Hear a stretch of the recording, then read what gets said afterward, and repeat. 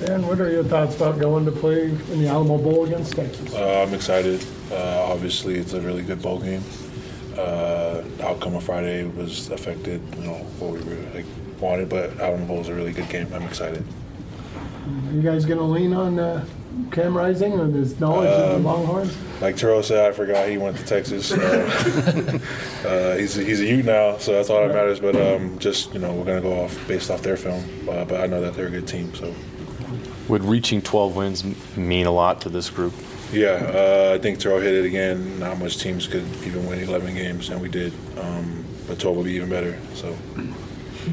Have you heard any wind of anybody not wanting to play because of the NFL? Not that I know of. You expect all the I think everyone wants to play. Yeah, this is a really good bowl game, so I think we're all excited to just play. What's your takeaway from Friday's game, Darrin? Just that they're the good team. They beat us that day. It's a good opponent we played, so we couldn't look past them and anything past that. We couldn't worry about the playoffs, but they're a good team. Not much else I can say about it, but they bested us that day. So. How do you ensure a team like that doesn't beat you twice, and by that I mean not have a hangover going into the bowl game? It's a bowl game. Just got to prepare like how we usually do. I think we're really good at preparing, so I think we have a pretty good record in bowl game terms. So just prepare for Texas and watch what's on film. So. As a senior, how does your preparation for this bowl game differ from previous years? Not much different.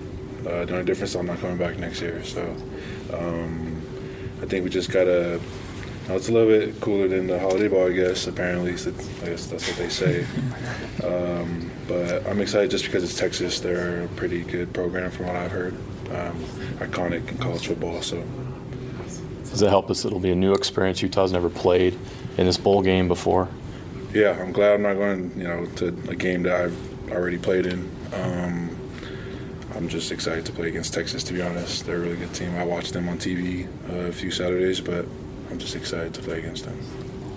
You guys have done such a good job of protecting Tyler all season. Do you have a sense of what went awry in the fourth quarter? I can't. I didn't watch film. I didn't watch football yesterday either.